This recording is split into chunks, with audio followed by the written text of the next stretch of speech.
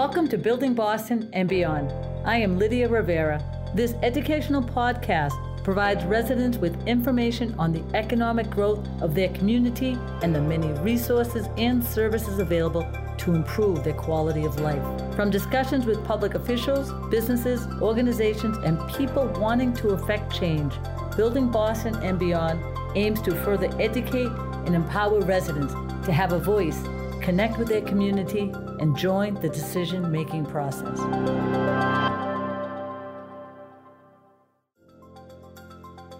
Part of the fabric of Boston is its transit agency, the MBTA. People are in tune to their transportation services, including its convenience. Public transportation is a popular topic as people like to see and understand system investments.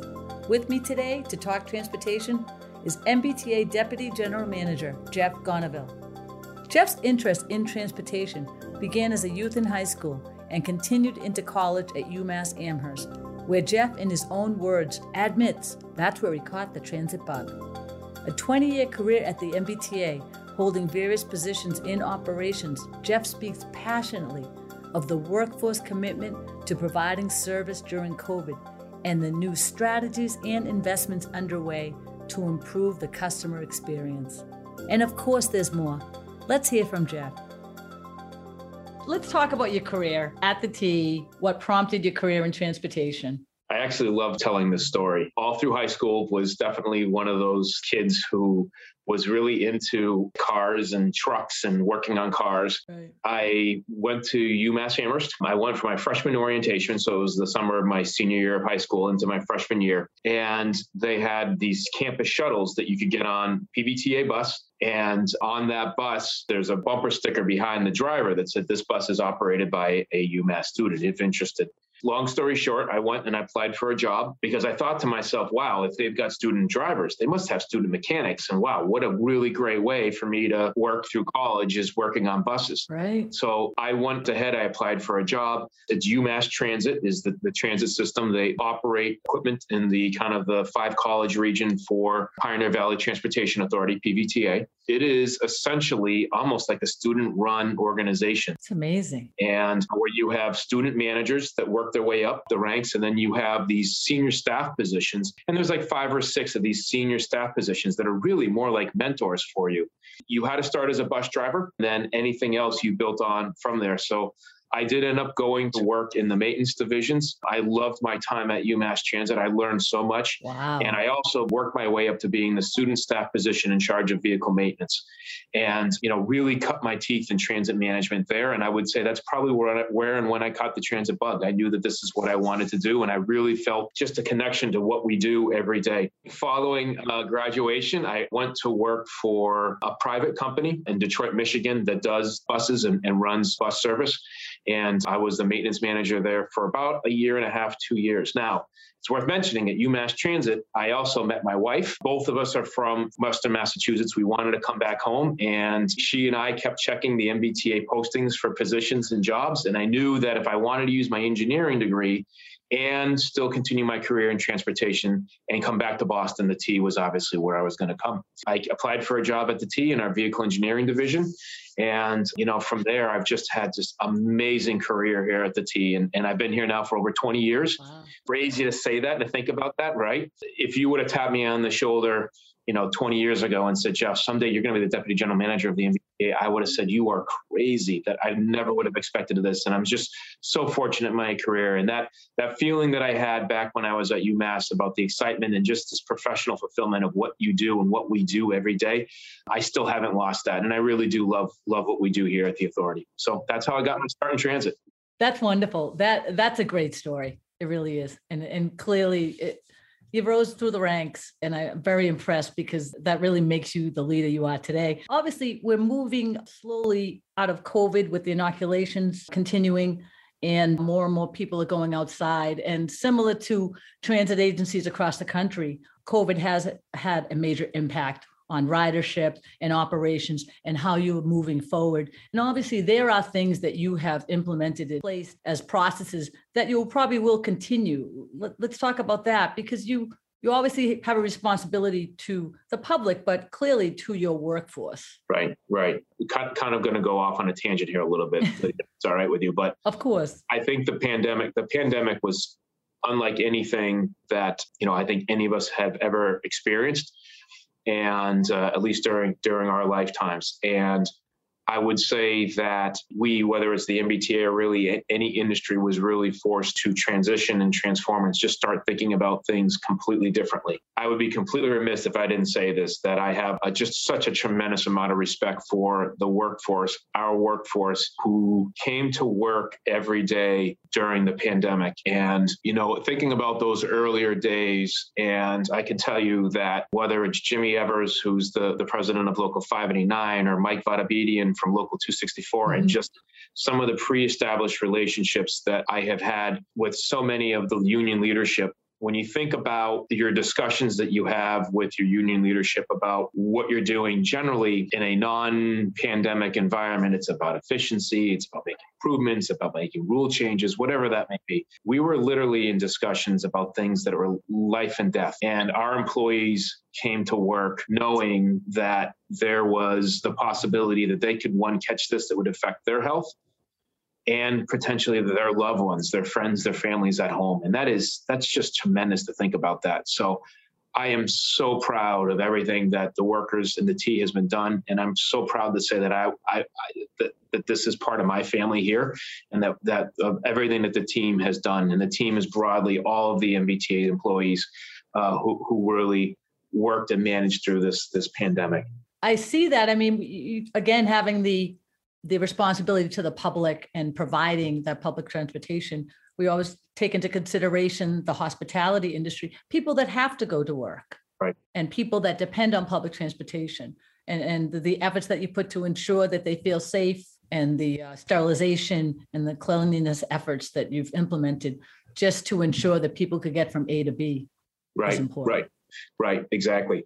So I think getting back to your original question, Lydia, I think there are a number of things that we instituted. I mean, right now the T's spending almost $1 million a week on disinfecting broadly across the system. That's everywhere from our facilities, our stations, to our vehicles. But what has also come through this is a number of different processes and process changes that I think we're going to continue to carry forward. And also some discussions on some new technologies. So for instance, I met with vehicle maintenance team who are currently looking at some UV equipment that we would be potentially installing into our vehicles that would be constantly cleaning the air through the vehicle's HVAC system. So there's a number of things that I think we want to continue going and continue moving forward with as it relates to a lot of the processes, procedures, and just things that we've done overall through all of this. One of the things that the pandemic also did for us as an organization, which may not be necessarily that interesting to folks external to the T, but internal to the T, we set up various working groups very quickly, work streams on workforce administration, a work stream on disinfecting,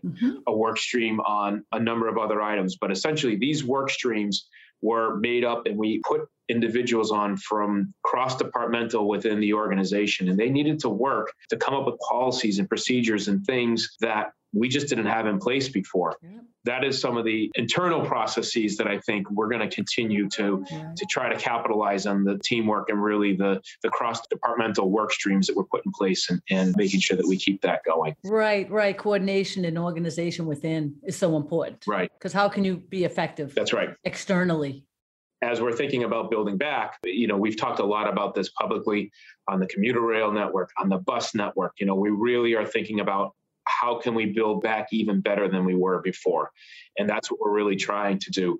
On the commuter rail network, I think that's the one area where I think we feel as though a majority of our riders are going to have potentially some flexibility for teleworking in the future, which really means we have to rethink that model. We have to rethink these ideas of the AM rush and the PM rush, and what can we do a little bit differently. So those are some active conversations that we're doing right now, but we have piloted a new schedule of kind of these more clock-based, so meaning like every hour and 15 minutes, a train comes on a number of our lines throughout the entire day, to giving people other alternatives and seeing, okay, can we, as there's a new patterns are going to be developing as people are coming out, is this something that will work for us? So, we'll see. Well, I agree. The flexibility of people's schedules, and people may not return to 5 days a week, But if they're traveling 3 days a week, they may go in at 10 o'clock, they may go in at 7. So I'm in agreement with that process. It just sounds exciting. And you do have to just research and investigate new processes and alternatives. That's right. As they say, it'll be a new transportation system in the sense of your scheduling and who you are transporting back and forth. Right. One positive thing I believe we can talk about more, you, the MBTA, have had the opportunity to conduct some maintenance work out there. Right. That, as we know from our experience, that it's just so hard, that window of opportunity to perform maintenance is very, very small at the T, not having other tracks to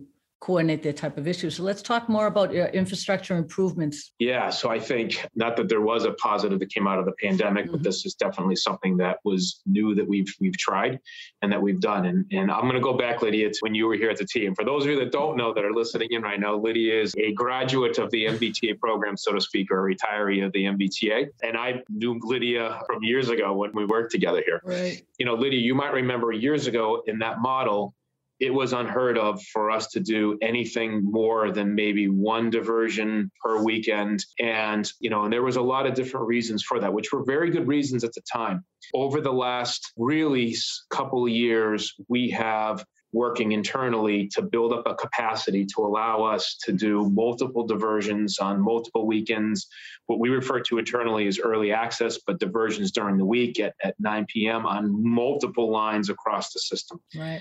And that's really all to invest into the authority state of good repair and invest into the authority system. And believe me, we can spend hours talking about the T's needs and really working towards addressing all of those needs. Right. The ridership reduction that we saw as a result of the pandemic gave us another interesting alternative. So building off of that, we saw that obviously roadway congestion is completely diminished, and we saw that our ridership diminished as well. So it actually made things possible of shutting down lines during the week, which in a non-COVID time would be absolutely unheard of, right?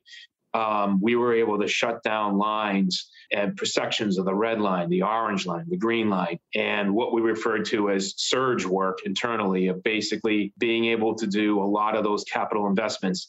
And what we were planning on doing after 9 p.m. every night or on weekends, we were able to save a lot of time and being able to execute on a number of those programs by doing these surges. And obviously there's a bit of a savings from an efficiency standpoint of getting the projects done quickly, because you don't have to mobilize and then demobilize, mobilize and demobilize every single night. But also there was a cost savings as well with some of these programs, just not having to do that demobilization and mobilization on a nightly basis or on a weekend basis. Right. And I'm happy you're sharing that, because, sometimes the public just doesn't understand that and sometimes doesn't realize the behind the scenes work that it takes to run a transportation system, and that conducting the maintenance is timely and costly. And again, back to the window of opportunity to do that. Yeah. So as a result of what happened with the pandemic, you were able to execute a number of initiatives that probably would still be going on now or just into the future and be untimely. Yeah, honestly, if you think about normal business day, even do the maintenance that we have to conduct of our system, and that's everything, track, power, signals, infrastructure, the tunnel infrastructure itself. We can't get out there and start that work until we stop running trains. Trains generally, by the time that we shut the system down and all the trains are where they need to be for morning pullouts, we're still talking 1:30, 2 o'clock. At that point in time, our power department has to go out and start shutting power off in sections. That takes time. Then your crews mobilize and they come out. So let's just say hypothetically 2:30 in the morning, that's when everybody gets to get on the right of way. They start working. We resume service again at 4:30, 5 o'clock in the morning. So that's a very short window of time that we have to do maintenance of the system on the overnight. So this created a great opportunity for us to really get in and do maintenance. While we had these lines shut down for the capital program, the capital project, we also had different divisions, different departments, or other programs that were ongoing. If they could capitalize and use that time being out of service, we also did that work during that time as well. That's wonderful. So you're a bus guy. Let's move to buses and the bus modernization program that is underway. Yes, I love buses. I know you do. You love buses. And it's pretty cool. The whole talk of BEBs, and just every day there's that new technology and having them able to operate in inclement weather when 2 years ago they couldn't. And let's talk about that. Yeah, so we're laying a trajectory now for bus operations that is, one, going to modernize our bus facilities. Anyone that has been or is familiar with the T knows, like our Quincy garage that we have today, or our Lynn garage, our Fellsway garage. These garages are really old and absolutely either in need of a major overhaul or replacement. And I think the Quincy garage right now, we have a site that we're in the process of securing, and hopefully that will be the site of, knock on some wood here, but hopefully that'll be the site of a new bus maintenance facility for us. And we're really trying to lay a trajectory to continue for all of our other facilities to either retrofit or modernize all of our facilities to getting us ready for that future alternative bus technology. And battery electric buses, you're right, that technology is continuing to grow and continuing to evolve. Yes. We are in a little bit of a transitional state too, and knowing that we have to run service every morning, we are kind of transitioning between purchasing diesel hybrid buses, which then themselves are considerably greener than, the old buses that the T used to operate in the past. Really, yeah. And then transitioning from those hybrid buses over to battery electric buses. So something that we are excited about. We're currently thinking through some different strategies of what we'll be buying and when we will be buying them. But, certainly something that we're going to be working a lot on in the future and having a lot of discussions with our current board and our future board on this topic. I agree. And from my experience, it is a process. So you just can't jump in both feet. You really have to examine and research the types of buses that you want to probably at the end of the day get to. Right. But in the interim, I do agree with the hybrid process. And then ultimately, getting to bees, but getting to the level of that we're confident that it'll be able to work. And it's because it's the investment. Exactly. That alternative technology, it is, it's evolving on a daily basis. And I really believe that that's the future. And that is really where we're going to be going and building towards. And one of the things that we know with our bus fleet right now is we are capacity constrained. So even if the board said tomorrow, you've got 150 more buses, go and use them, we're going to stand back and scratch our heads and say, shoot, where are we going to put them? So building and investing in our maintenance facilities, above and beyond making them state of the art, but just even having the capacity to store and maintain additional buses and having the infrastructure to be able to support battery electric technology is something that we really want to make sure that we get done and get addressed for the MBTA. And some of that is going to be very active discussions that we're going to have with the board as we think about the future and the future of what we're calling bus transformation or transformation of bus for the MBTA.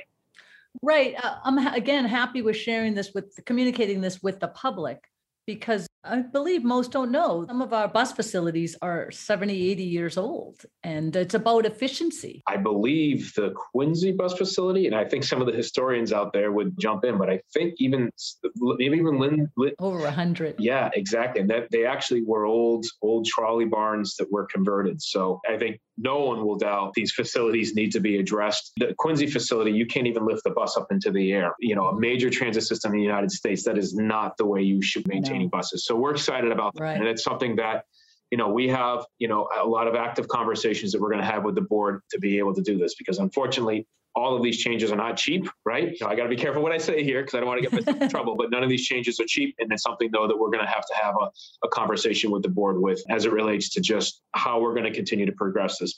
More near term, our focus really is on that Quincy facility, and we're all really excited about that. Yes. And I support you on that. Just as a sidebar, what is your favorite bus type? I feel like I'm asking, what is your favorite type? What is your favorite type of bus you would...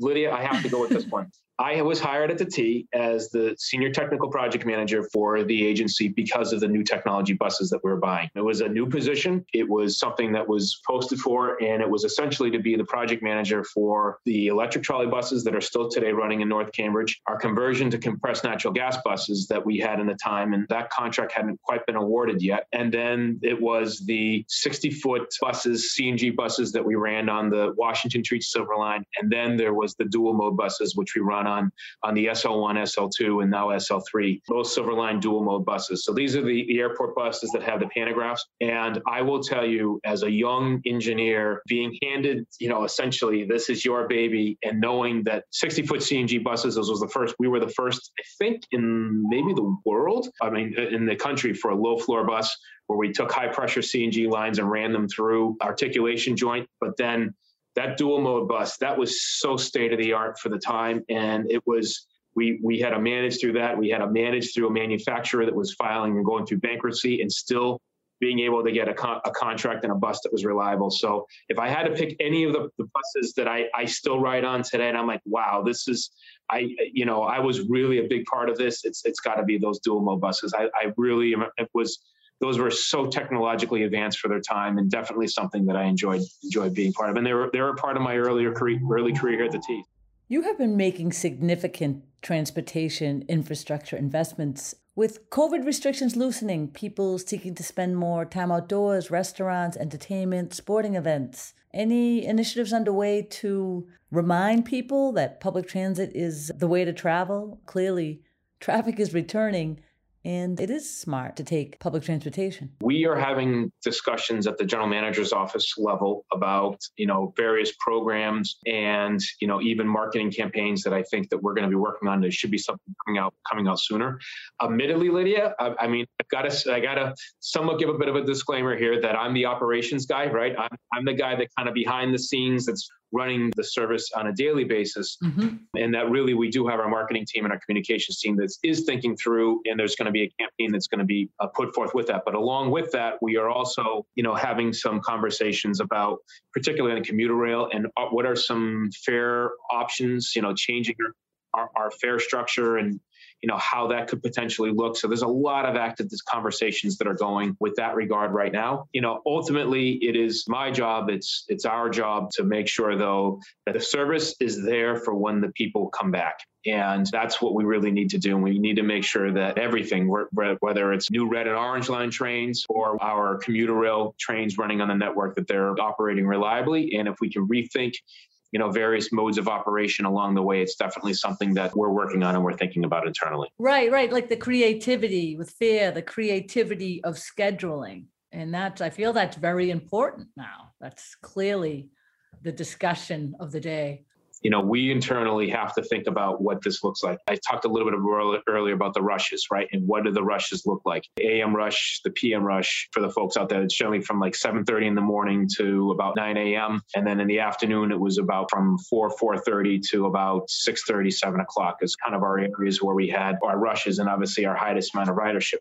That may change, and we have to be willing and able to adapt to that. And something we're going to watch very, very closely. And, we'll see how things go. Well, I'll tell you, being from Dorchester and a Red Line rider, I jump on at Ashy, as they called Ashmont, and all the way to Park Street.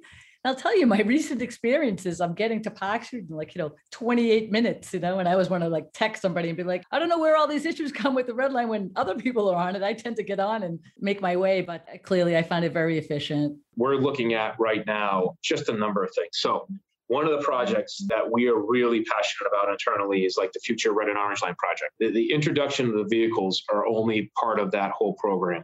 In order for us to be able to run consistently at a 4.5-minute headway on the Orange Line, and a 3-minute headway on the Red Line, it's going to take a number of things. So the pandemic has given us the ability to really pay attention to things like dwell time at stations and the impact of dwell time at stations. So if you have a very crowded platform and people are trying to get off the train in that crowded platform, it takes them longer to get off the train, get onto the platform, and then that congestion of the people getting on the trains basically means that a train is standing by for longer. One of the things that we have been able to see, now obviously all that infrastructure work that we've been doing along the way has allowed us to lift some speed restrictions, which is great, and that's been a help. Also, the dwell time at all of our stations now has really decreased, and that's something that we're watching closely. If we can get ourselves to even a 45-second dwell time at the stations consistently without making any other changes, we know that has a significant impact on the capacity of what we offer and the reliability of the system. Exactly. Thank you for providing your insight and sharing and taking the time to communicate this information, because I feel it's so important to educate the public and just remind them what it takes to operate a transit system. Right. People care. They talk about it daily, and it's a topic that is in the minds of people, and to communicate that and keep people involved is so important. Yes. And listen, Lydia, I will say if you even tune into any one of our board meetings that we have, there's half hour, sometimes 40 minutes worth of public comment, right? And, that feedback I think is really critical and important, because I would be lying if I said that there wasn't times where I would listen or get information from a various stakeholder group. And it makes you sit back and think, you know what, that actually isn't a bad idea, or that we need to rethink kind of what we're doing here. So I would totally agree with you that people feel very passionately about the T, which I love, right? I have to go back to something you said earlier as well, that I am one of 6,500 employees. Every one of those employees plays a role in making the system run on a daily basis. And, I've got the easy part. I'm the one who just basically tells the story, and they're the ones that actually have the hard part of doing the jobs every day. It does take a team. And it was proven even more so this past year at the T. I want to thank MBTA Deputy General Manager Jeff Gonaville for joining this edition of Building Boston and Beyond. Visit buildingbostonandbeyond.com to get a glimpse of our future guests and the many ways you can follow us on social media. Join us next time to hear the latest topics of discussion in Boston and beyond.